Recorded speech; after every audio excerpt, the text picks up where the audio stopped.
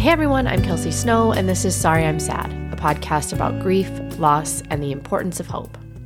Today's episode is about something that way too often goes unspoken: infertility and miscarriage. According to the American Society for Reproductive Medicine, infertility in the United States alone impacts 6.7 million women.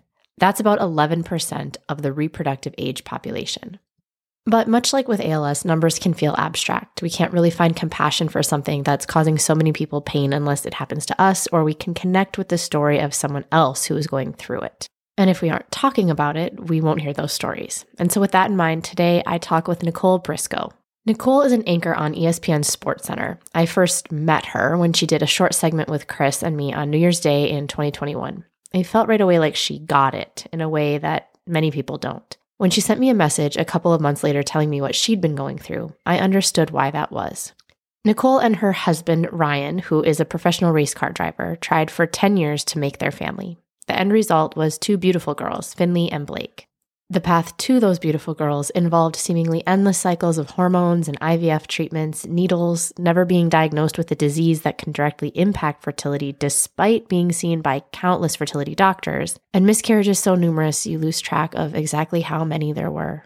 In this conversation, you'll hear Nicole talk about a disease called endometriosis, and I wanted to give a quick explainer of that disease for those unfamiliar. And by the way, if you're a man listening to this and you think, oh, this episode is about women things and I'm not going to be interested, that is exactly why you need to keep listening. Everybody, men and women alike, need to understand these issues so that they can be talked about, so that women don't feel alone when they're going through them. And because Ryan went through these things too, everybody needs to talk about these things as they go through them together. So, according to the Mayo Clinic's website, endometriosis is an often painful disorder in which tissue similar to the tissue that normally lines the inside of the uterus grows outside your uterus. With endometriosis, this tissue acts as regular endometrial tissue would by thickening, breaking down, and bleeding with each menstrual cycle. But because this tissue has no way to exit the body, it becomes trapped. The result is cysts, scar tissue, and bands of fibrous tissue that can cause pelvic tissues and organs to stick together. Endometriosis can also cause severely painful periods and may impact fertility. A photo of the Briscoe family looks like they have a dream life, but infertility and the isolation and shame it causes are an all too common nightmare. Now, only 2 months removed from a hysterectomy, Nicole talks about it all: the complicated and conflicting emotions, the guilt, the anger, the shame, the isolation, the resulting grief from 10 years of thinking constantly about getting pregnant and staying pregnant and losing pregnancies, in an effort to help other women going through the same thing know that they are not alone. This is Nicole's story.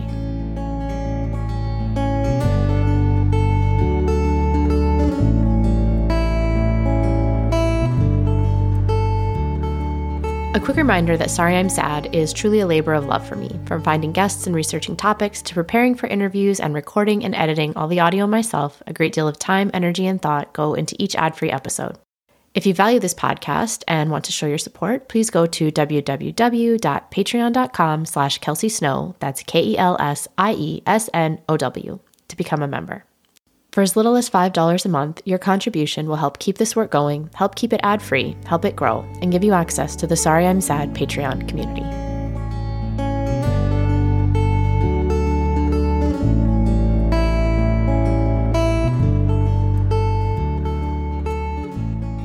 Thank you for putting on makeup for me today. You look beautiful. Oh, thank you. I was playing in my garden, so. Oh, nice. We aren't there yet here in Canada.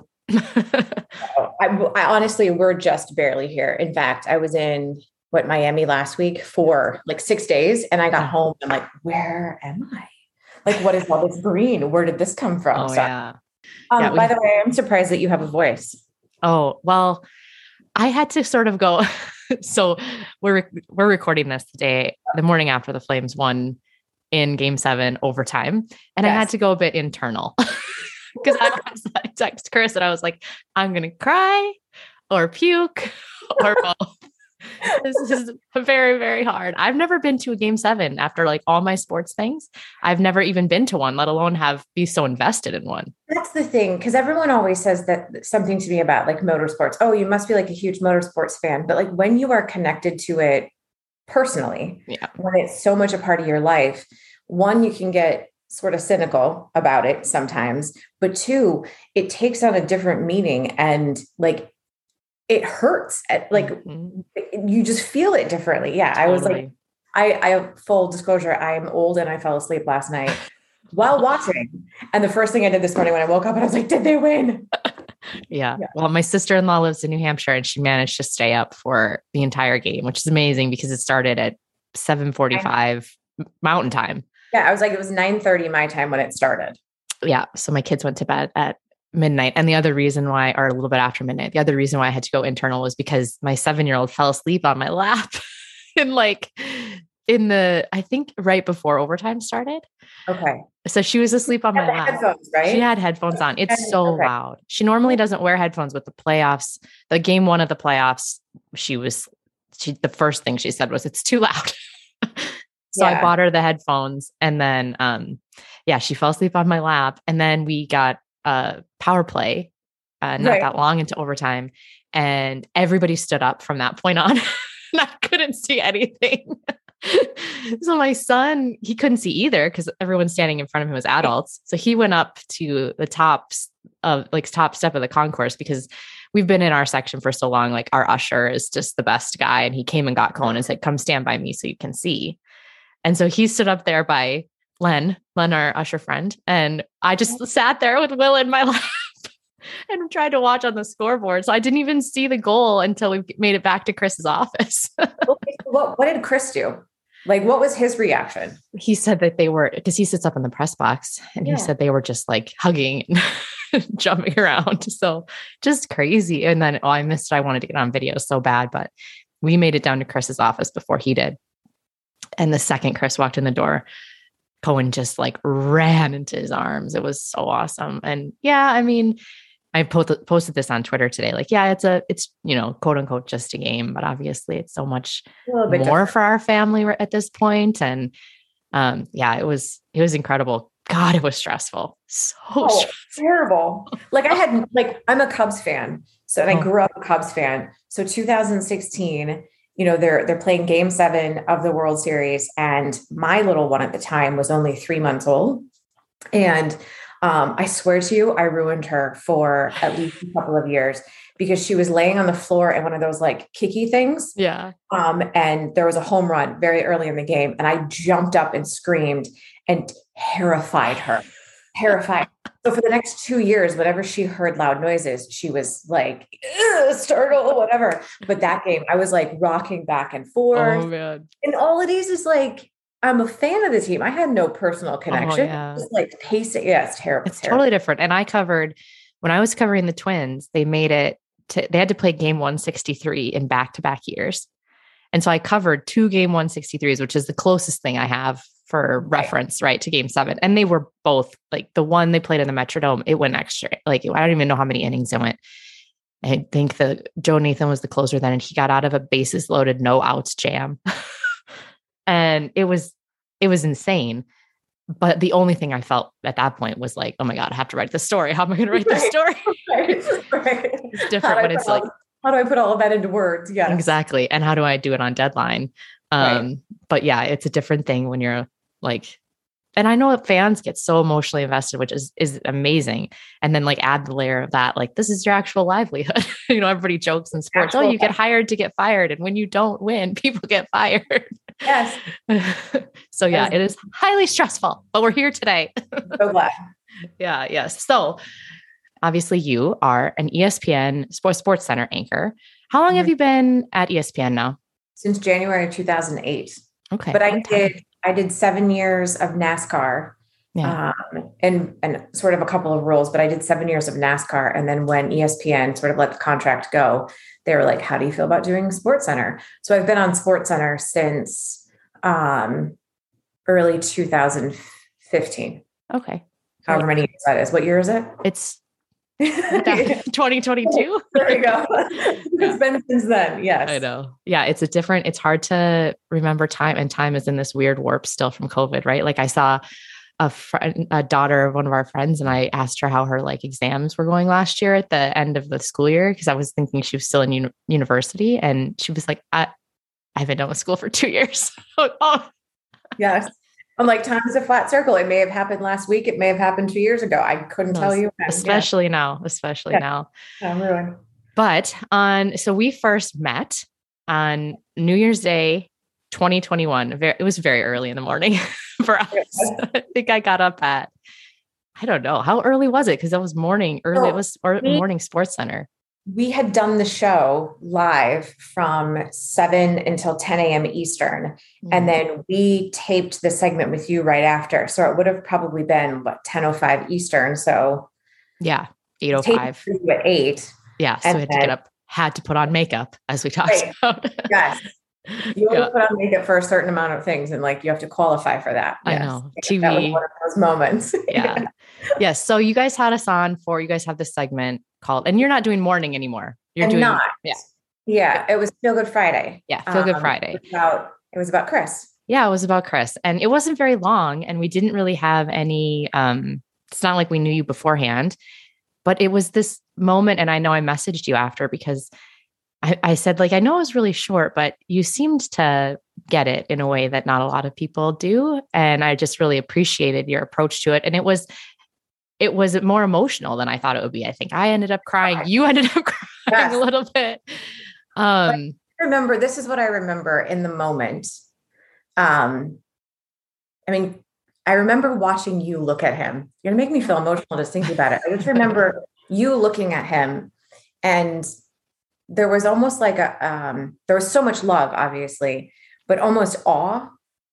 He's still here and he's still doing the things that he's doing. And I just remember looking at you, looking at him, and feeling this connection to both of you. Yeah. And then we wrapped up the interview, and I think I'd asked, we were talking about how many hugs and kisses and things like that. Oh yeah. And then it brought it my kids they're now 8 and 5. And it just became you put yourself in your shoes and you think about how it would affect your life. And I felt an instant connection to both of you guys. Yeah. I think that Chris mentioned that Cohen has always said something about we got to get to 1 million hugs or something like that. So we talked about how many hugs per day that is or whatever. Yeah. To get to that point. Yeah. It was a really great little segment. And I still watch it sometimes because those things actually bring me back to a place of remembering what I have in the moments when all I can kind of see are the things I've lost or the things that I might have to lose. So a couple months after we had that, did that interview, you messaged me, and I wonder if it's okay with you if I share the message that you sent me. You probably don't even remember it. Remember part of it, but go ahead. Okay. Yeah. So you wrote, in August, I found out I was pregnant. Wasn't exactly unexpected as we had gone in for an IVF transfer, our final little egg. Building our family has been a journey. By October, I was no longer pregnant, but I still was because I'd lost only baby A. Baby B was discovered outside my uterus as an abdominal ectopic pregnancy, not viable. I went through 2 rounds of chemo to stop cellular growth. I then scheduled surgery, 1 of 2, for January 28th to fix some of the damage done. Then, because sometimes life thinks it's hilarious, I blew out my knee on my first real outing. Awesome. Surgery, pain, blah, blah, blah. It's quote unquote been fun. It's a long story, but I think of you every single time I think this. I'm not okay, and that's okay. It's okay to not be okay. What you're enduring is so much more complicated and painful, but some of what I have heard you talk or write about has helped me, particularly since the first of the year when we first met. And I just really appreciated your message for so many reasons, because sometimes what I'm doing is for myself, but it also feels is it worth it to put all this out there? And so I appreciated that you were telling me it was, but I really appreciated that you felt like you could tell me your hard thing. That meant a lot to me. So my hard thing is obviously Chris's ALS, and your hard thing, or at least one of your hard things in life, has been infertility. And this is not something that I have talked about at all on the podcast. And as I was getting ready for this conversation, I realized I have also not talked about this with any of my friends. I have no idea how many of my friends have had a miscarriage. It certainly has happened to many of them. I don't know why we don't talk about it. I don't know why. I don't know weird. Why we feel like we have to go through all of that alone. And I mean, our infertility struggle, that was the last chapter. Yeah. Our infertility struggle started, we started trying to have our family 6 months after we got married. And it was 4 years before we had Finley. Right. And the number of miscarriages in there, the number of miscarriages like within the first 4 years, but then just up until that last one, like I always sort of say it's too many to count. And you're just sort of expected to go through your life and not talk about it. And internalizing all of that also so unhealthy. I can remember so many times feeling like this is the one thing that you're taught you're just supposed to be able to do. Yes. And then when it doesn't happen, or it doesn't happen the way that you think it should happen, or it doesn't happen according to your timeline, you feel like a failure. Yeah. And because you're not talking about it and because you're not telling anyone about it, you're just holding all of that inside, and it just compounds everything. Yeah. Yeah. I mean, I think when Chris was diagnosed, one of my biggest fears was feeling alone and feeling isolated in this. And that's probably why I talk about it the way I do, is because I don't want to feel alone. I want people to remember, hey, we're still here. But if you don't have, it's a different thing, right? Because I can point to Chris and say, look, this is my husband and he's sick. And people who can relate to it in a different way. And I think in general, what I've learned is like, I did a podcast episode with a mom who lost her daughter to cancer. And I did another podcast episode with a mom who had a stillbirth at like 20 something weeks. And people just can't talk about babies and kids. And I've had so many people who listen to my podcast say, I couldn't listen to that one. Right. And it's because it's so hard to think about losing our kids and not being able to have our kids, that we just all kind of clam up, right? I think about like, and you can relate to this, like you're career driven and there's this whole point in your life where you're like, maybe I'll have kids, maybe I won't, but it's got to be like on this timeline and I've got to do all these things first. And like I was the kind of person who I wasn't necessarily sure, like I absolutely had to have kids. Right. And then I met my husband and then it was like, well, this makes sense. And I want to now.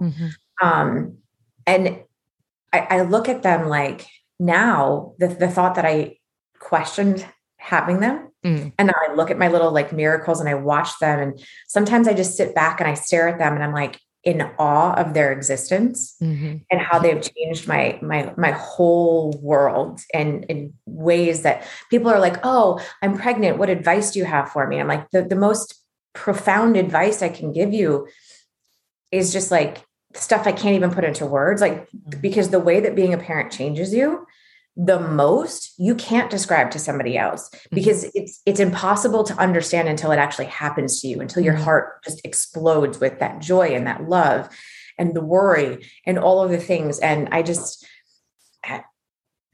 it's so on Mother's Day this year, this is so like, it feels so weird, but like, so Mother's Day, I was in Miami for work and I wasn't with my kids.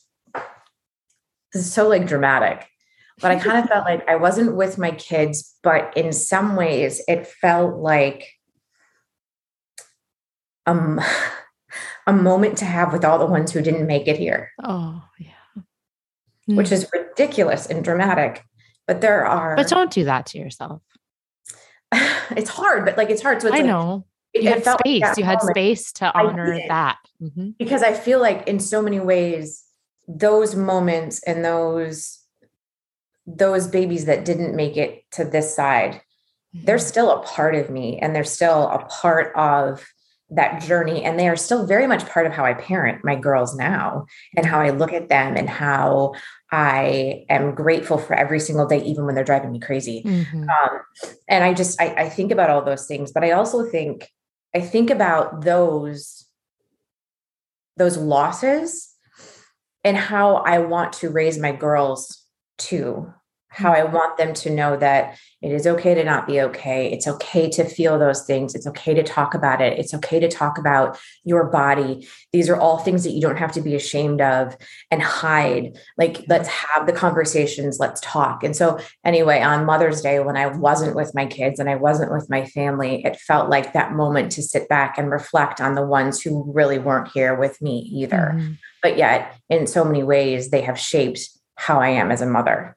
Yeah, of course. I know that you mentioned already that you say that you have had so many miscarriages you can't count them. Do you think you can estimate? I mean, I can think of, okay, so before we had Finley, I can think of 4, including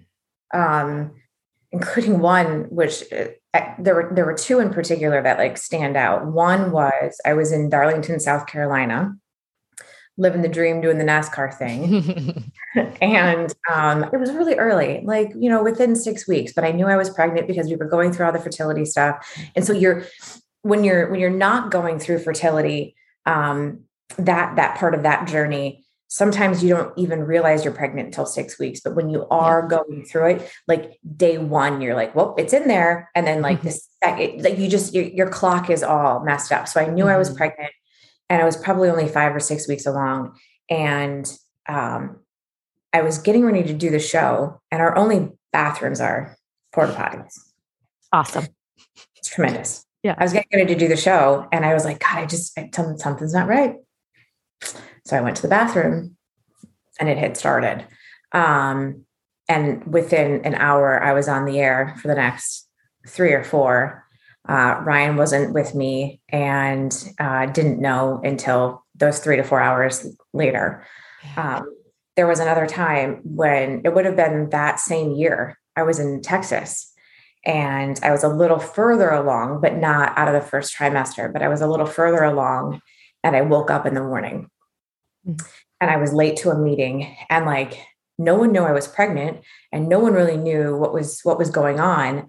And I was going to be late, and I was going to miss this important meeting. And I called my boss, and my excuse in the moment was, my alarm didn't go off. Because I'm going to make up an excuse. My alarm didn't go off. And, I got myself together, called the doctors and everything, got myself together, made it to work. And my boss pulled me aside, and he was like, these meetings are mandatory. They're a huge part of our production plan. If you are late again or miss another one of these meetings, there will be disciplinary action. And you still didn't tell him? No, I didn't tell him. Did you even consider telling him? I just wonder, like, what was your thought process at that point? Like, you felt like you couldn't? I couldn't. I will also tell you that when I finally did get pregnant, this particular boss told me, if you're going to be a mom, maybe the show you're on right now isn't the place for you. Okay. So that's why you couldn't tell that boss. No, I couldn't tell that boss. That boss was just, he's no longer with the company, and not for those reasons, for other reasons, but like, he was just not someone that I could tell. Yeah. And to be honest, like when I was going through this stuff at the end of 2020, I didn't tell my bosses then. And it was like, there was a lot that was going on. Yeah. There was only one person that I told. And, like one day, like the drugs that I was on, the way that I was feeling, it was awful. And the director one day was like, hey, I need you to go stand up across the room and do a stand up to talk to Tim Tebow. And I didn't want to stand, because when I stood up, stuff was happening. I just wanted to sit there and feel frumpy and lumpy and just get through the show and just move on with my life and get out of there. Yeah. And he was like, I need you to stand. And I like lost my shit. And I was like, no, I'm not standing. And this is like my favorite director. Me snapping at the crew is not really something that I do. Yeah. Like, I love our crew. And I went, I did the segment. I went to the bathroom. And when I left the bathroom, one of the coordinating producers, who was essentially the boss of the program, he was waiting for me in the hallway. And this is the example of like a good boss, someone who's like in tune with people and is paying attention, and is like, that behavior out of her is not normal. Yeah. So I need to pay attention. Right. And I came out of the bathroom, and he's like, I don't know what it is. I know that you're not okay. And he goes, screw COVID. I'm giving you a hug. Oh. And like, I didn't tell him what was going on. They know now. But in the moment, I didn't feel like I could talk about it. Yeah. And isn't that part of it? Like, we do this thing when and I've never really understood it. The thing where like, when you get pregnant, you're not allowed to tell anybody in case and I don't like something happens. Yeah. Well, isn't that why you need to tell people? Because in case something happens, don't you need people to be like, oh no. And support you and hold you up. Here's a hug. Like, this is crappy. Like the person, and I don't mean this in any negative way towards my husband, but like, because he's the most supportive person, has like literally picked me up off the ground when I have been just beyond devastated or in pain. And he can't relate. He can watch what I'm going through, but he doesn't know what it feels like. He doesn't know like the emotional toll that it takes, because he's never had to go through it in that way. And it's just hard. So my person is my husband, but it would have been hindsight. It would have been so much better for me if I would have been able to pick up the phone and talk to somebody else who had been there, who had experienced it, because there's an understanding that develops there that just doesn't happen when you're talking to your husband about it. And again, I don't mean that in a bad way, because he is the most supportive, most understanding, but no matter what he does, there will always be that gap, because he didn't have to do it. Right. And I just think always when we're going through something hard, like we're looking for somebody's experience that we can relate to. You know, I want to talk to as many people who have a spouse who has gone through this, who have a husband who's gone through this. Like when I first watched, and I've said this over and over, when I first watched Gleason, which is the documentary about Steve Gleason, I just watched his wife like the whole time. Yeah. You know, there's a scene where they're watching their wedding video, and their son, who's now 10, was an infant sitting on her lap, and they're filming them watching it, and Steve falls asleep while they're watching it. And she's sitting there alone, holding her baby, watching her wedding video. Her husband can no longer talk, speak, and she's just crying, holding her baby. And I was like, oh my God. But those are that's what you want, right? That's what you needed in that moment, was you need somebody who you know has lived that exact experience. Yes. And found a way to keep going. And somebody who can make you feel like whatever it is that you're feeling is okay. Yes. It is okay to feel angry. It's okay to feel guilty. And this kind of goes for everything. I'd imagine you feel the same way. Like it's okay. Like whatever it is that you're feeling, feel those things. Don't diminish those emotions just because you think somebody is like, just because you think, well, that's not how I'm supposed to be acting. Like you and I have had conversations, shockingly all over like DM or something, about the idea of gratitude and how I personally have struggled with the concept of gratitude. Like I look at my kids and I am, oh my God, so grateful that they exist. But sometimes being grateful for them diminishes that feeling that I was like, well, I did want more. And while I am grateful for them, I don't want to ignore, there's like a guilt that comes with the it's okay that I wanted more. And I don't want to always have to feel thankful. I want to feel mad and sad and upset. And I want to feel that I got robbed, because I think that's the thing with any medical issue or anything that's beyond your control. Part of the loss is the loss of control. Part of the loss is not having a say in how it is that you're going about your life and how it is that you're going about achieving sort of like the idea of your family that you thought, like when you get married or when you have kids, like you sort of have this idea in your head of what that future is going to look like. Of course. Yeah. And when something happens that is outside of that, it's a loss of control. Oh yeah. And it's like, I want to be grateful for all of the things that I do have. And it's so much. And I am aware of that, but I struggle with that need to be like, I'm fucking mad. Like, and part of it, and it's complicated because there's like endometriosis that went undiagnosed, doctors who didn't listen to me and my symptoms and all sorts of things. And like, I'm mad about some of that while also still being grateful, but then guilty for the fact that I'm not grateful enough and I still wanted more. Oh yeah. Yeah. You can't, there's what I've read before, like, don't should on yourself. I should feel this way. I should feel that way. I should feel this way. It's hard to do in the moment. Exactly. It's so much easier to say that to yourself in hindsight than it is to actually feel it in the moment. Yeah. And I think that what you're talking about too is that, like being mad, like that loss of control is also like every loss that you had is you have to grieve that future you thought you'd have with that baby, the future that your family would have had with that child in it. Right. Yes. And when Chris was diagnosed, I had to grieve the future of my family, what I thought my family would look like, even if Chris is here for many, many more years. What I thought my life with him would look like is not what it looks like, you know?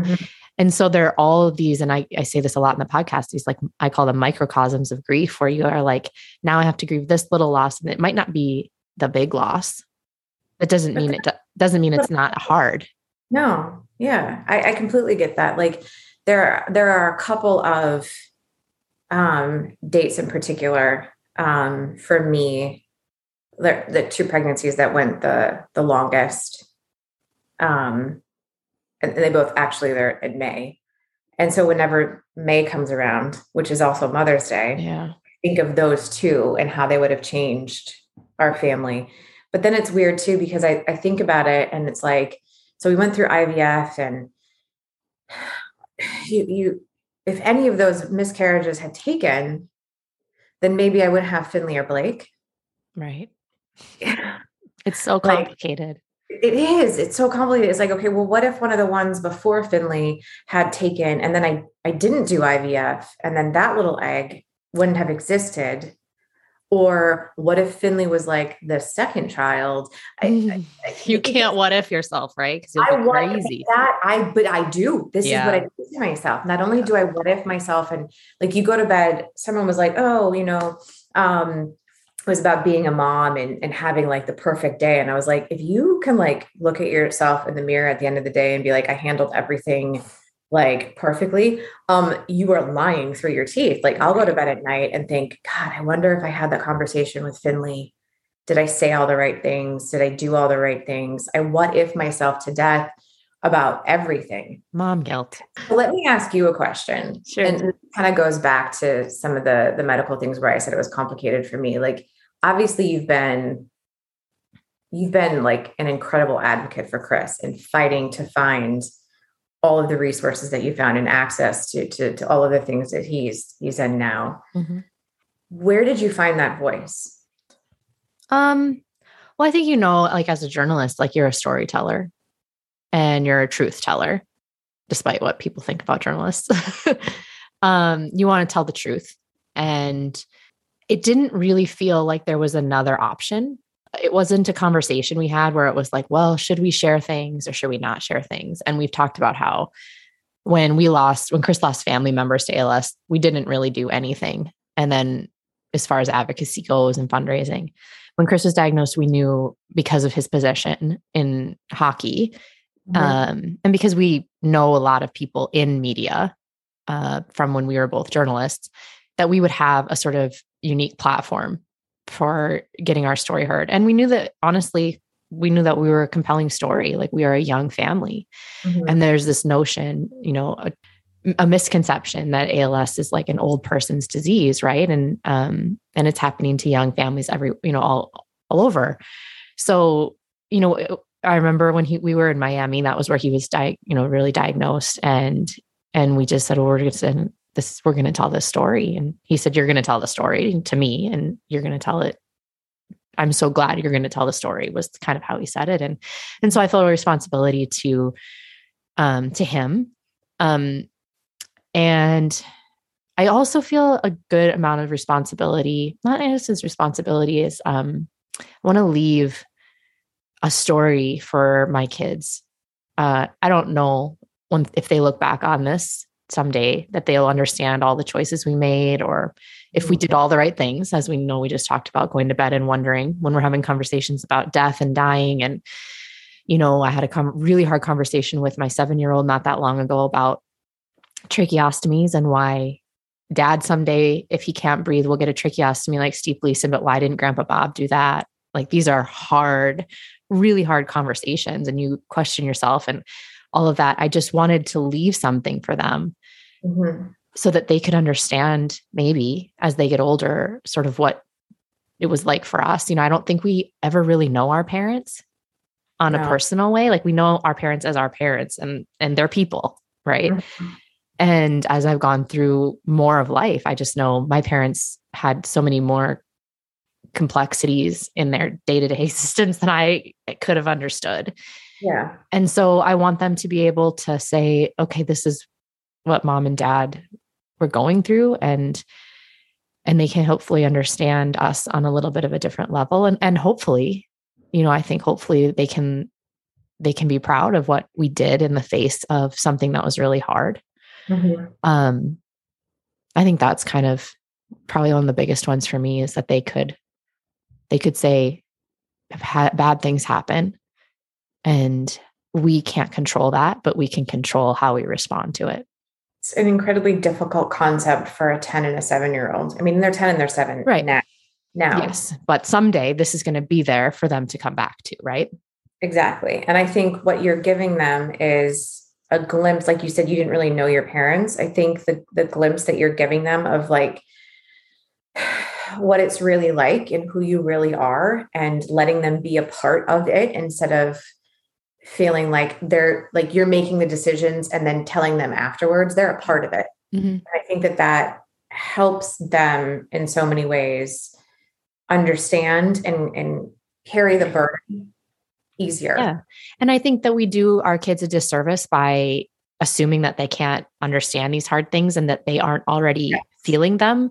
Like we can go back to last night and it being just a hockey game, but my 10-year-old came down those concourse steps after we scored that goal, and he's crying, and he's loves hockey, and he's certainly very invested in the Flames, but he understands. He knows what this means to dad and what this means to our family.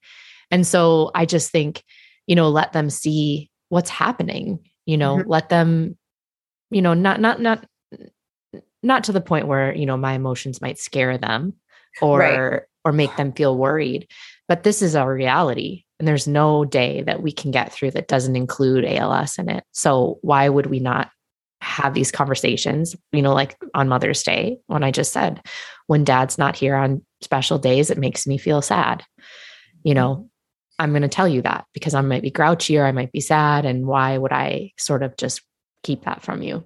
I know. And I wonder that for you, because I think that, again, like for the public face of the obviousness rather of my grief is obvious to the kids too, but your grief is not obvious to your kids. And I wonder how because we should say, like, you are really still you are in the thick of this. You just had a hysterectomy like a month and a half ago.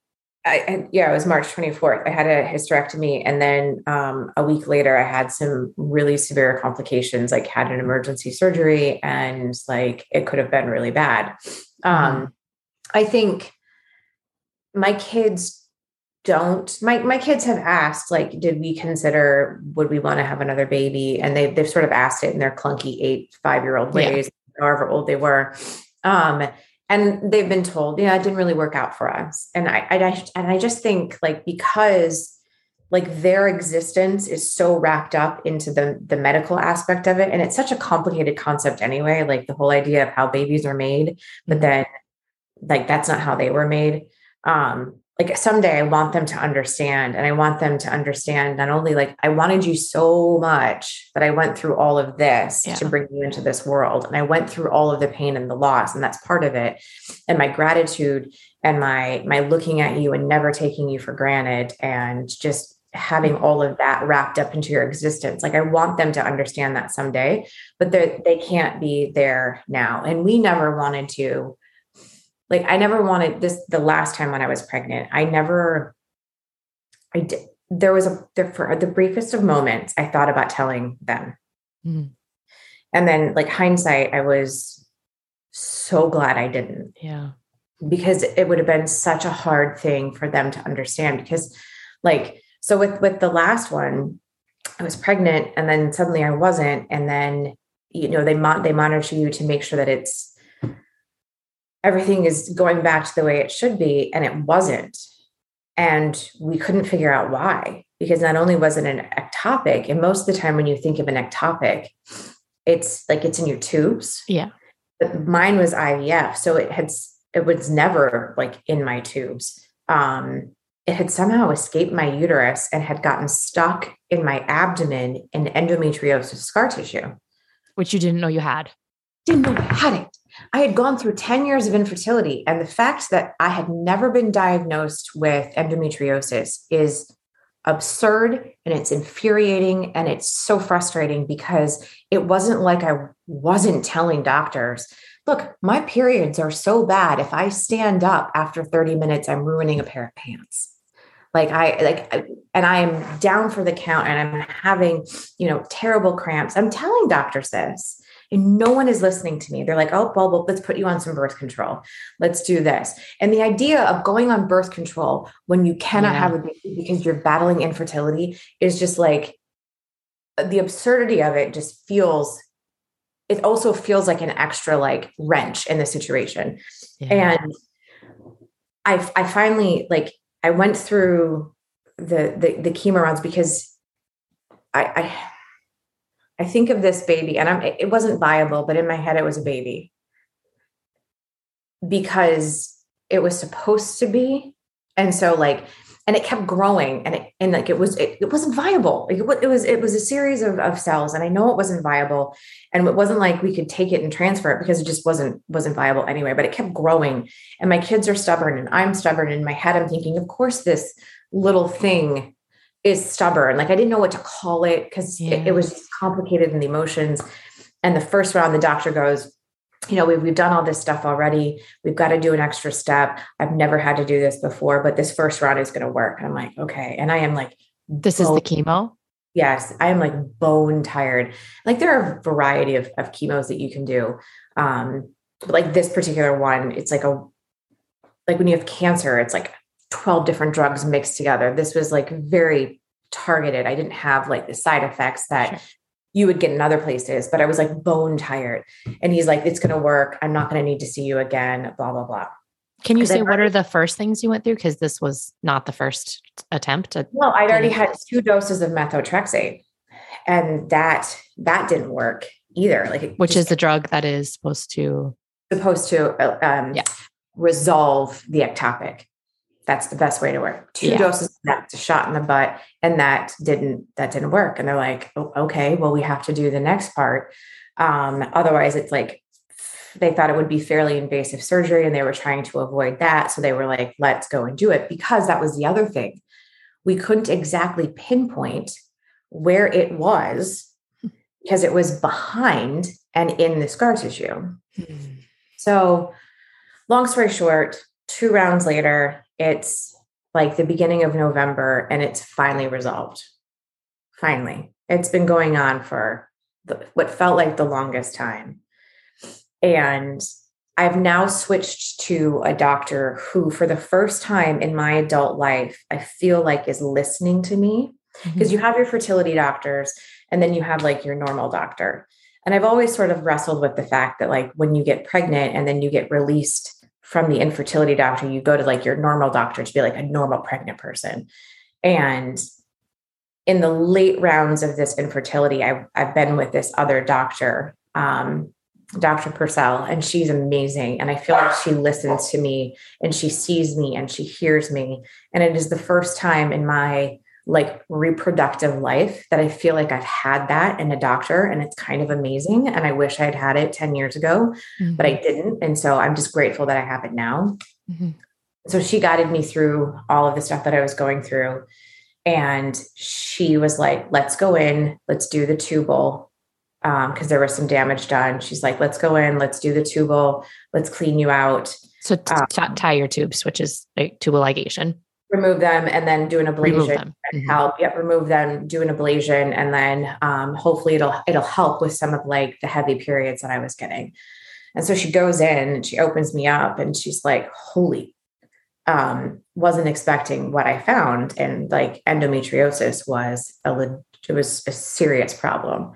My left ovary was a mess, not as bad on my right side. It was like in my bowels. It was my uterus on the back side, like just there was so much. And she was like, what we were hoping to achieve out of this surgery, she's like, I'm not sure you're going to get the results you wanted.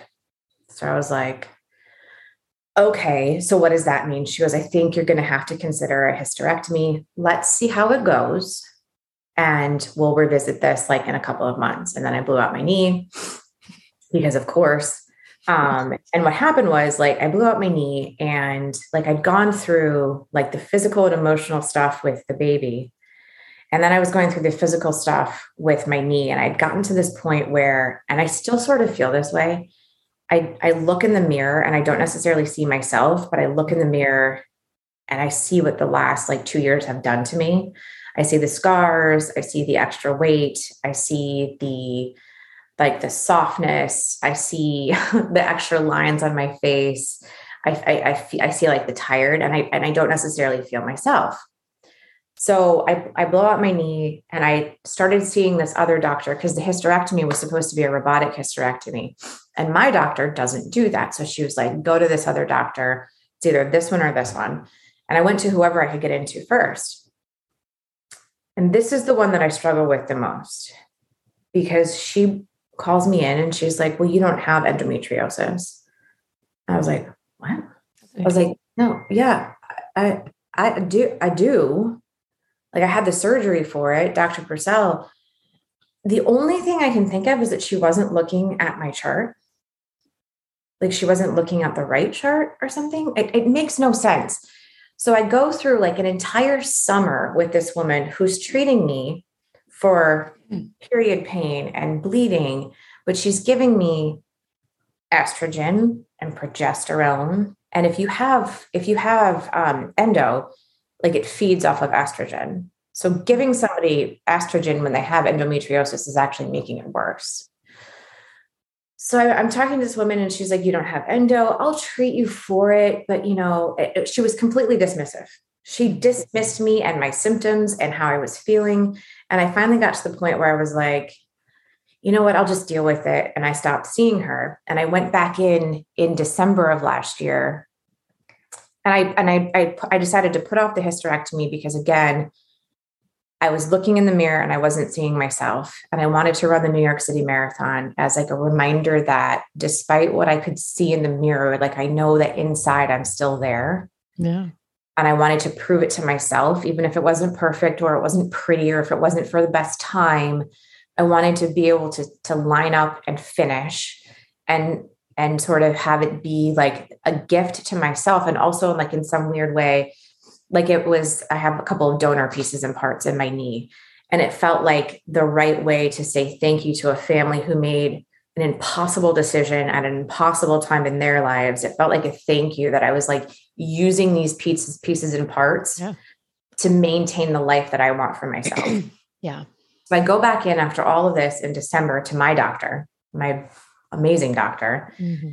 And she goes, why did you put off the hysterectomy? And I proceeded to tell her. And I was like, and Dr. ABC said, I don't have endo. And Dr. Purcell's like, excuse me, what? And she's like, yes, you do. And she grabs the computer and she shows me, she's like, this is your chart right here. Like literally in bold letters, it says endometriosis, stage 4. But I read it and I was like, what is this woman looking at? What is this woman looking at? And so my doctor up to me, she goes, you tell me when you want the hysterectomy. She goes, and I'm calling on your behalf for these other doctors in the practice. And you tell me and you get it. And like literally the next day the scheduler called. And so I decided that I was going to do it in March because then I could have a ski season if I wanted it. After my knee injury, it was going to be nice to go back and attempt to ski and attempt to get back to the life I was having with my kids. And I thought, you can't get in a pool for like 12 weeks after.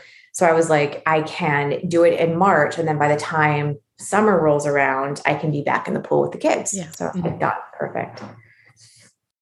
So they go in and they clear out some endometriosis that had formed again.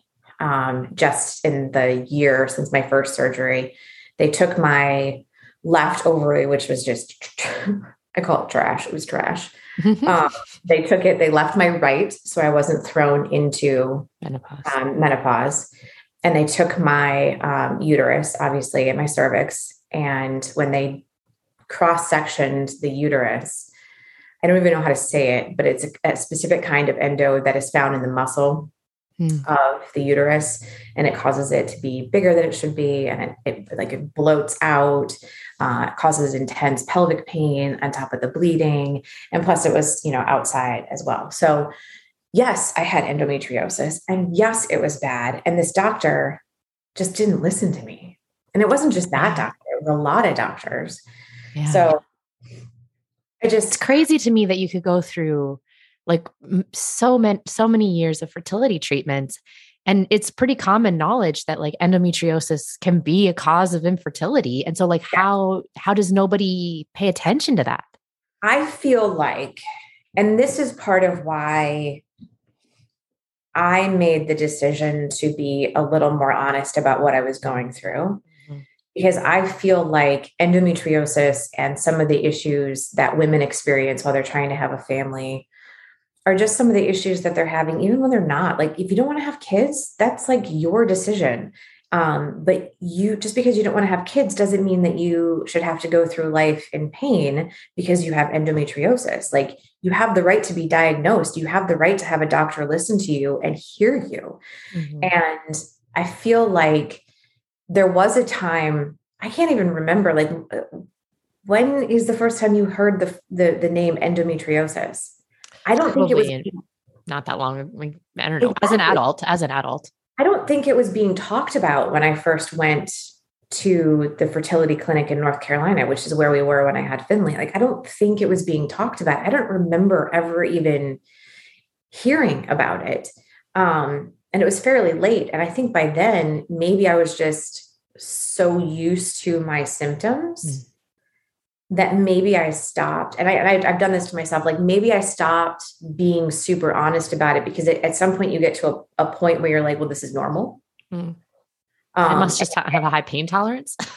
Oh my God. The number of times I have thought that to myself, like, am I just such a wuss, whatever? And it's like, no, I'm not. Like, this was legit. And so that's why, I thought if I can say this, if I can make myself just the tiniest bit vulnerable, and I can say this, and I can be honest about what it's like for me, what I have gone through, and the complications it has caused, and the emotional distress, and the tears, and the moments of self-doubt, and all of the things that I have felt and gone through over the last decade plus, if I can make one other person feel not alone, then it's worth it. Yeah. And then I get out of it too, feeling some sort of like, it's a late hug, but it's still that reminder that while it may have felt alone in the moment, I really wasn't alone. Yeah. And that it's so common, and we need to, I think, what did I say? I think I said it too. You have to allow yourself the grace that you would encourage others. Oh yeah. Yeah. You would talk to yourself the way you would talk to your friends. Right. Or the stranger. Like, you would allow the stranger on the street so much more grace than you would allow yourself. Totally. And I'm the worst at that. Like, I had a hysterectomy and was back to work less than a week later. Yeah, I was like, well, I mean, I follow you on social media, and I was like, seems like a really big surgery, but she's going to Rome. Like, I was like, I'm gonna go back to work, and it's like, I'm gonna. And should I have done it? No. My mom is like, why are you back at work? Why aren't you taking yourself the time? And it's like, well, I mean, the business that I'm in makes me feel like I have to make myself available. And that part of it is complicated. Yeah. I reached out to a friend of mine. I have a friend who has like you, has two babies, but two kids, but has struggled with infertility, secondary infertility. It hasn't done IVF, but just has, done all the things that she could sort of naturally to try to get pregnant. And has had losses and, significant, losses via miscarriage. Not all of them are, obviously, but I kind of reached out to her to just say, like, there's some things that I can really relate to. I don't feel like I need any help. What about, like, I don't want to miss something, but because this isn't something I can relate to, I wrote to her and I just said, like, what's important to talk about in your mind? And she mentioned to me a few things. And one of them was, that nobody tells you how much fertility drugs will fuck you up and for how long. She said, like, it's a years long impact on your body. And I wonder if you can speak to that and explain what that means. Not only are you, yes.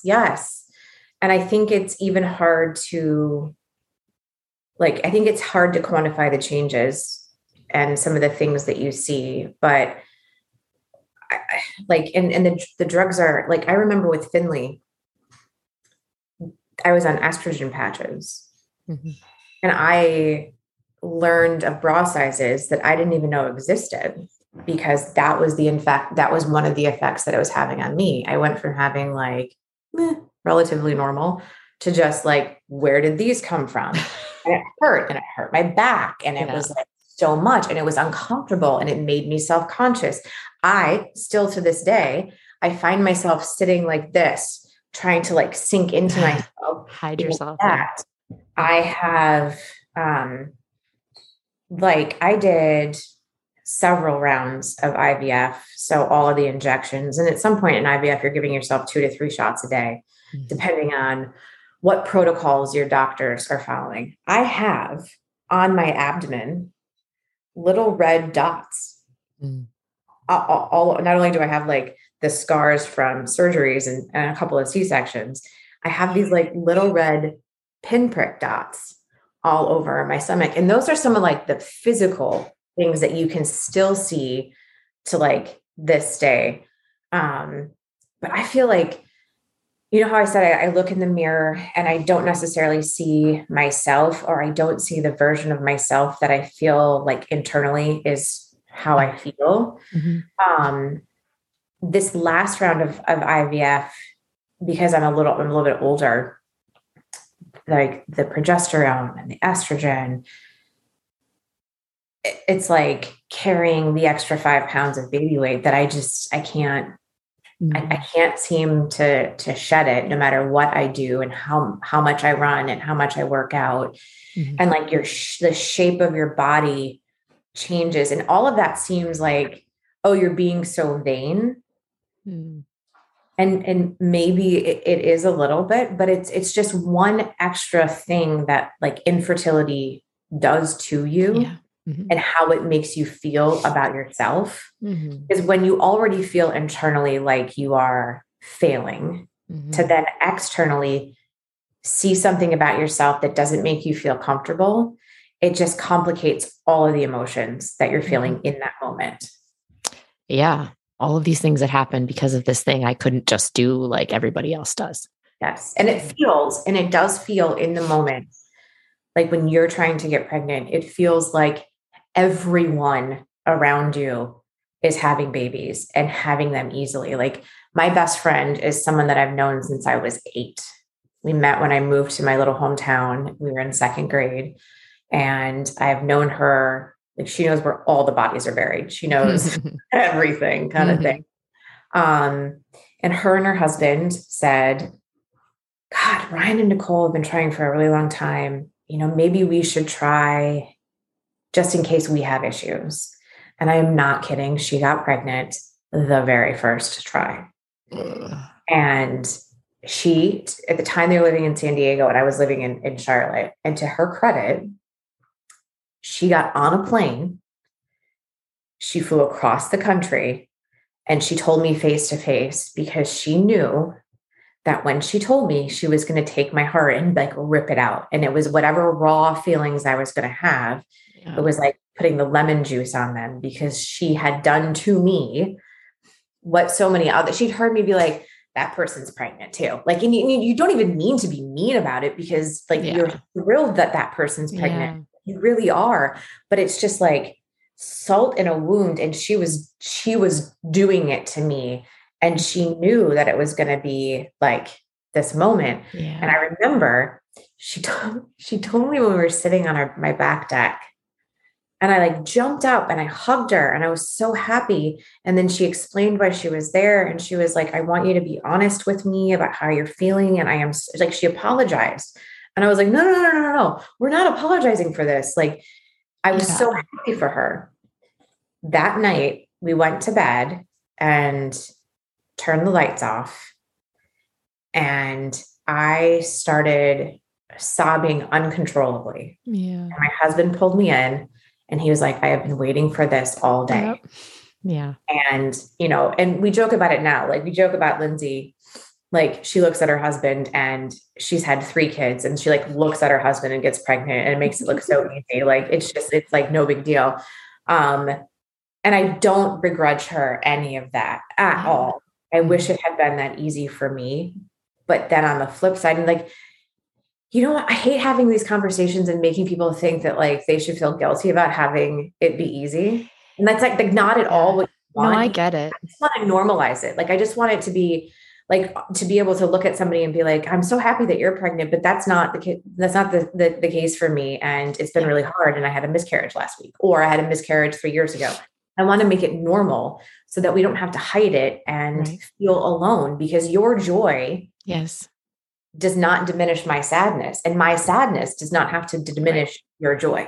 Yes. And I can feel super happy for you and super sad for me. Like hard, conflicting emotions happen at the same time. That's exactly what it is. But then also, like, did your friend tell you this? When somebody says to you, I'm having a hard time getting pregnant. And then that person goes, oh, you should just relax or go on vacation. Yeah. Just keep trying. She mentioned this. I had this friend who, I'm always telling her, well, I have friends, they tried for years and then finally they got pregnant. Just keep trying. And she's like, doesn't always work. Right. Good. Thanks. I'm glad that worked for your friend, but that's not my situation. Those conversations drove me bananas. I just wanted to take the person and like shake them and be like, yes, that's great. I understand that works for you, but that's not my story. Mm-hmm. I needed help, Yep. Yeah. Sometimes people still message me to suggest maybe Chris has Lyme disease. They seriously? Yeah, because some of the symptoms they can mimic each other, and some people have been misdiagnosed. But like, I'm going to randomly send you that message later because I hope it makes you laugh. Do you think maybe it's Lyme disease? Lyme disease? Do you think maybe you just haven't relaxed and that's why you can't have kids? That's probably it. That's probably it. You just need to take a bubble bath. Go relax. Go have a drink and then have sex. Got it. Okay, thanks. Okay. I hadn't thought of that before. Drunk sex. That's the answer. That's it. Somebody actually said that to me. People are so clueless. Like that's make all the difference in the world. Got it. Oh man. The other thing that she mentioned to me, and I know you've written about this as well, is living your life in that 4 to 6 week window and how you just live in those cycles and how exhausting it is. And I hope she doesn't mind if I read what she wrote to me, because I liked how she wrote it. She wrote, in that time, you're obsessing over every little feeling in your body, every ping, every time you are thirsty, avoiding Advil when you have a headache, not having a glass of wine just in case. There are years wasted thinking and hoping. Yes. I remember specifically saying, so when I went in to have the tubal and the ablation, like I could have had not the ablation, but I could have had the tubal, and then like I could have still had a baby, because I could have still produced the eggs, and had like a surrogate do it. The ablation takes that out of the situation, but like removing the uterus and removing my ovaries, like that eliminates the thing. And I had said to my doctor, like, I'm done. And I had said to her, I'm done living in that window, because it was like, for years, it's every month, even if like, and I hadn't been on birth control in a decade or more, because I had come off of it before. Ryan and I were together for 4 years before we got married. And there was like a time period before we got married where we're like, well, I mean, we're getting married. Like if it happens, it happens. If it doesn't, it doesn't. Let's just, we know we wanted to do it. And we started trying in earnest like 6 months after. And it's like every month for the better part of a decade was and it's not even a month, like saying it happens every month is like giving an extra 10 days of less worry. But it's like every 21 to 24 days, it'd be like, am I pregnant? Did it work this time? Did it work that time? It's like every 3.5 weeks of like thinking about it, worrying about it. Did we time it? Well, this month didn't time out right because Ryan was traveling or I was home or whatever. And it's emotionally exhausting because you're constantly counting the days. You're constantly thinking about it. And then when you do get pregnant, you're like, everything you feel in those weeks where you're waiting to see if it takes or not, every single thing that you feel it's exhausting. I remember thinking like I got to 6 weeks pregnant with Finley and thinking like I had reached a major milestone because I had gotten to the point where a normal person would know that they were pregnant. And I remember feeling with Finley too, because I had terrible morning sickness with her. And I remember thinking, good, that's a good sign. Like when you have morning sickness, generally like that's a sign of like a healthy pregnancy. Like I was reading everything. I didn't even know if that's true or not, but I had morning sickness with her and I hadn't had it previously. And so you're constantly thinking of what's different about this time that's not that time. And then as time goes on, you have like this mental checklist of, okay, did I do that last time? Well, I went for a bike ride last time and then I lost the baby. So I'm not going to go on a bike ride anymore. I'm not going to go swimming. And then before you know it, the list of the things that you don't want to do that you've talked yourself into blaming yourself for is so long that you sort of, in some ways, you stop living your life because you're just constantly afraid of doing anything to rock the boat. And the bottom line is that none of that is true. Like nothing I did going on that bike ride did not cause me to lose the baby. Like flying on an airplane did not cause me to lose a baby. But in my head, because I was blaming myself for everything, all of those things became my fault. Yeah. Now that you, I guess, have the benefit of hindsight, is there a way to help women not get to that headspace? Like, is that the having somebody to talk about it during it? Yeah. Talk about it. And like, even if this is what I think, like, I remember with Lindsay being pregnant with their daughter, and I had gotten to the point where this was with Finley's transfer. We were going to put Finley's egg in. She was a frozen egg transfer, a FET. So there was like this window in there where they had taken the egg out, they fertilize it, then they freeze it. And then they let my body calm down because my body had freaked out from some of the meds. And they're like, let's let your body calm down. Let's do a frozen egg transfer. And then hopefully like your body is in like a better space to like accept the egg this time. And the one person in the world I didn't want to talk to was the person I should have been talking to, because she's the one who knew everything about me. But because she was pregnant and she had so easily had the one thing that I had spent years trying to get, I couldn't talk to her. In hindsight, I should have just been really honest with her about how I was feeling, about all of the things. And she would have been able to be, and we've talked about this now, she was okay with the dueling emotions. Like she knew that even if I was hurt by the timing of it, that I was also completely happy for her and did not begrudge her that ability to start her family. And I didn't. It was just the dueling emotions. So I would say, like, to anyone who's going through it now, to any extent, whether you're trying and you just haven't had it happen yet, to whether you've lost a baby, to whether you're going through the many stages of infertility and the IUIs or the IVF or whatever it is that you're doing, or if you feel something in your body that you're like, this doesn't feel right, and you've got a doctor that you're trying to push, like, talk to somebody. Because chances are, if you're honest, like, this is something that happens to some extent. Every woman on the planet experiences this. Mm-hmm. We all get periods. Yep.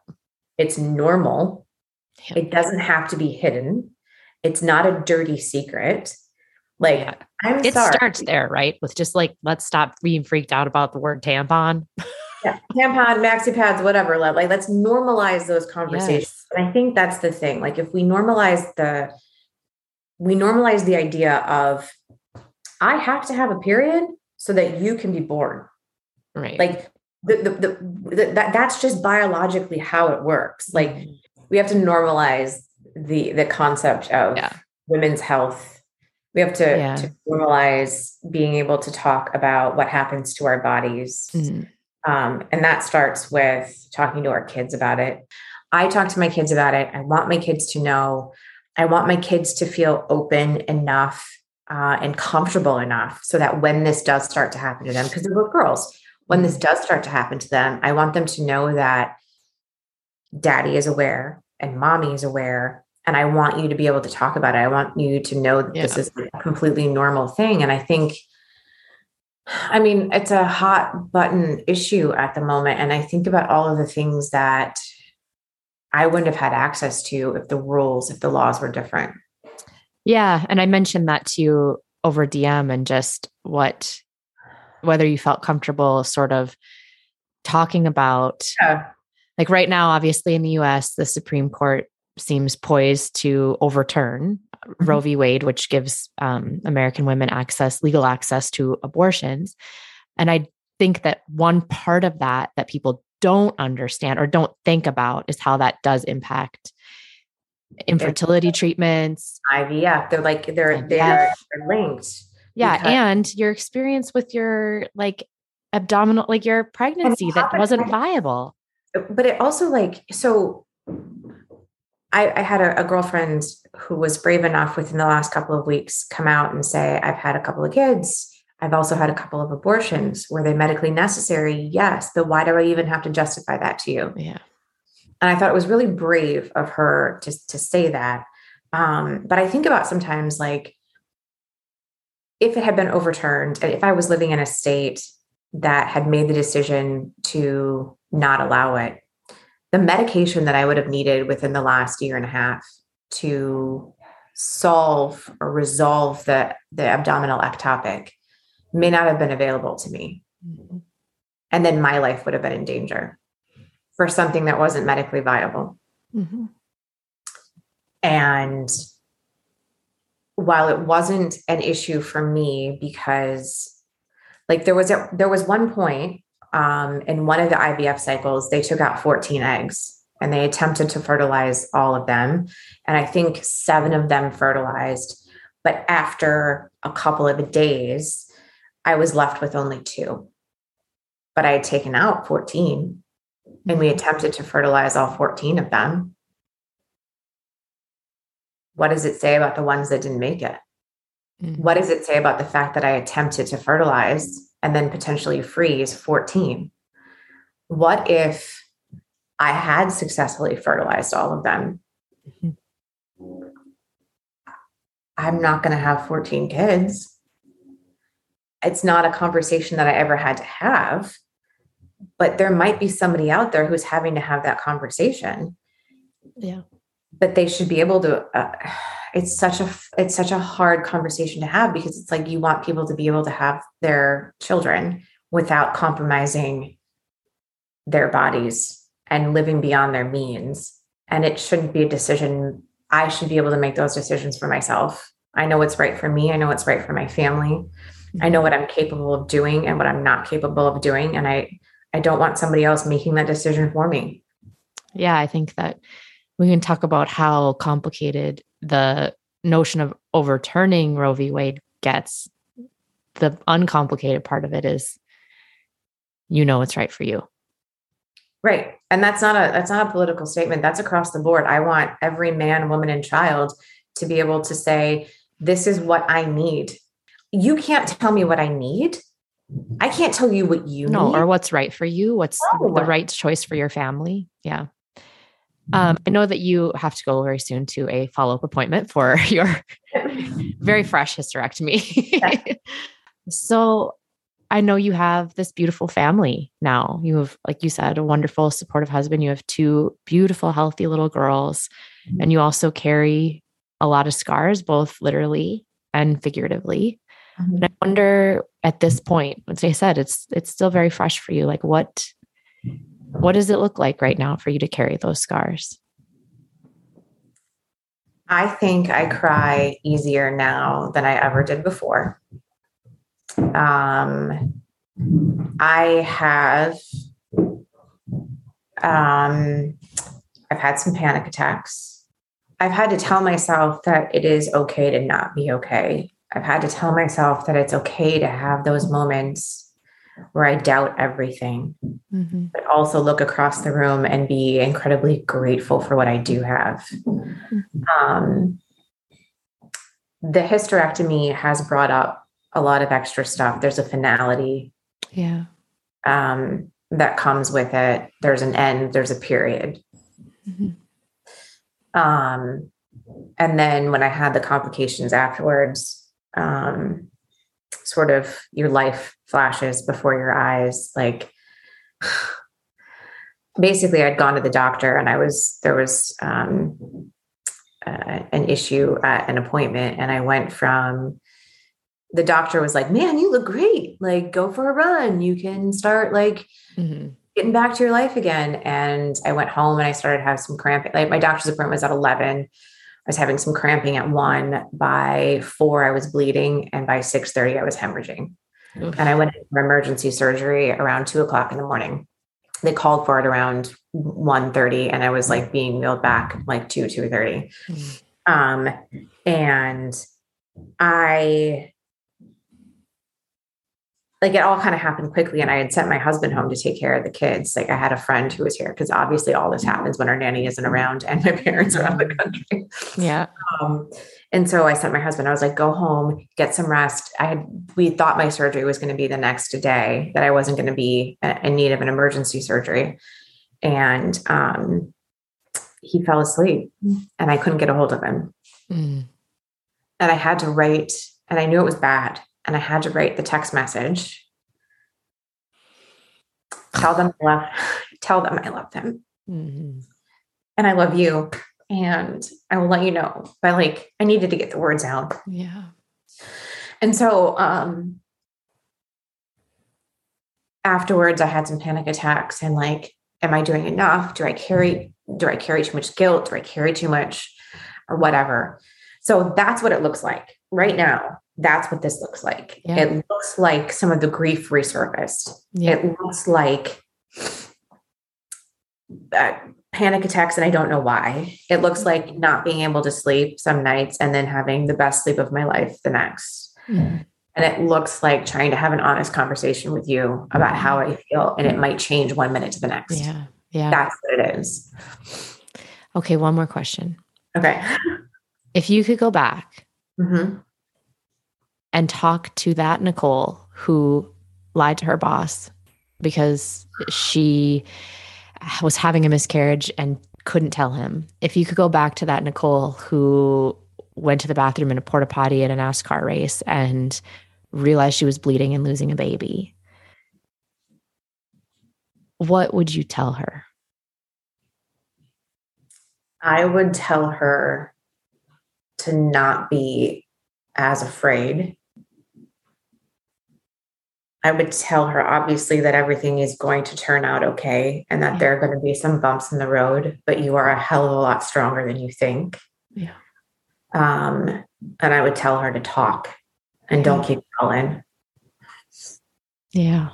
Talk. Yeah. Thanks for talking to me. Thanks for talking to me. And I really loved this. Like, we don't know each other, but yet yes, we do. Like we don't. We've never met, you know. No, I know. I feel that way about so many people. from that second we did that interview together, and just like I said, the way that I saw you looking at Chris, I connected with you. So thank you for letting me in too. Oh, well, I appreciate everybody who is willing to tell our story. And I especially appreciate people who know how to talk to people who are going through hard things. It's not everybody can do it.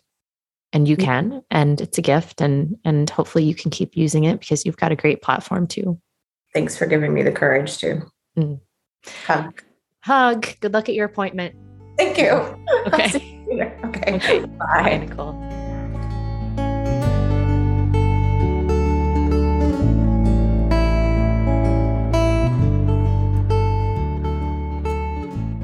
Two of my biggest takeaways from this conversation with Nicole are that we have to keep talking about these things. We have to talk about women's bodies, and doctors have got to start believing women when they are saying they are not well. Nicole spent 10 years with a serious undiagnosed condition because nobody was listening to what she was saying. If you listened to me a couple episodes back talk about my stroke, you know I was treated sort of like a dramatic, dehydrated housewife with a bad headache when I had actually had a stroke. Study after study confirms that significant biases exist in medical care when it comes to gender, sexual orientation, gender identity, race, and socioeconomic status.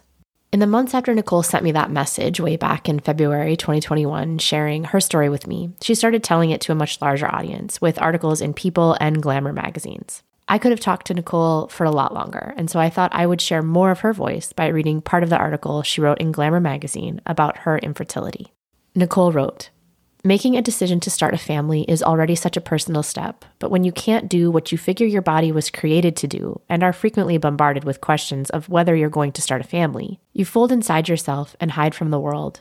Even after birthing Finley, we continued to struggle. The joy we experienced from her birth, although long awaited and deeply desired, wasn't a replacement for all the losses we'd had and the ones we had yet to endure. Being an ESPN SportsCenter anchor and having my face seen by millions means I've had to fortify my mask to stay hidden. Once I was late for work after having a miscarriage that morning. I'd made up an irresponsible excuse and was subsequently reprimanded, but they had no idea, and the excuse was easier than the truth. I just couldn't bring myself to say it. There have been countless times I've had to wipe my tears, fix my makeup, and push aside the pain of actually feeling my body reject my baby. I focused on doing my job while keeping those close to me at a distance with the thought that I was protecting them from my pain. Although they supported me, I knew they couldn't relate. After my most recent miscarriage, which was my final one because it was my last egg, I've decided to publicly share my struggles. After this last attempt and failure, I was devastated and have never felt more alone. So I'm not just speaking up for solidarity, but for the changes that need to happen within this unique community. If you haven't lived it, you don't know what it's like.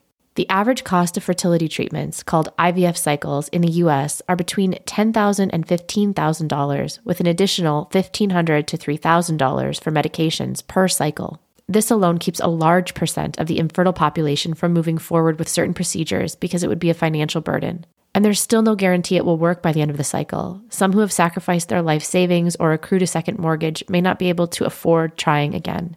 These reproductive rights issues shouldn't exist. In addition to the costs, fertility clinics are not set up as nurturing environments. They are supposed to be a place where families can find compassion and most of all hope, but in reality they are basically a cattle call. Number, egg, sperm.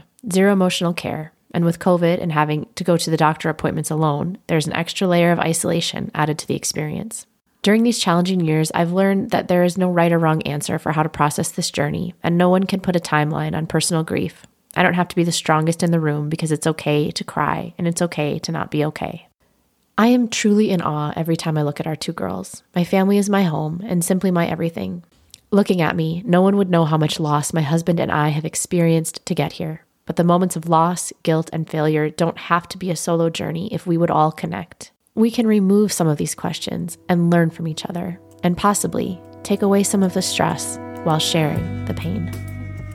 One more reminder that if you value this podcast and these conversations and want to support my work, you can go to www.patreon.com/Kelsey Snow to become a member. For as little as $5 a month, you can help keep this work going, help keep it ad-free, help it grow, and get access to the Sorry I'm Sad Patreon community. Thanks, as always, for listening. The past is now.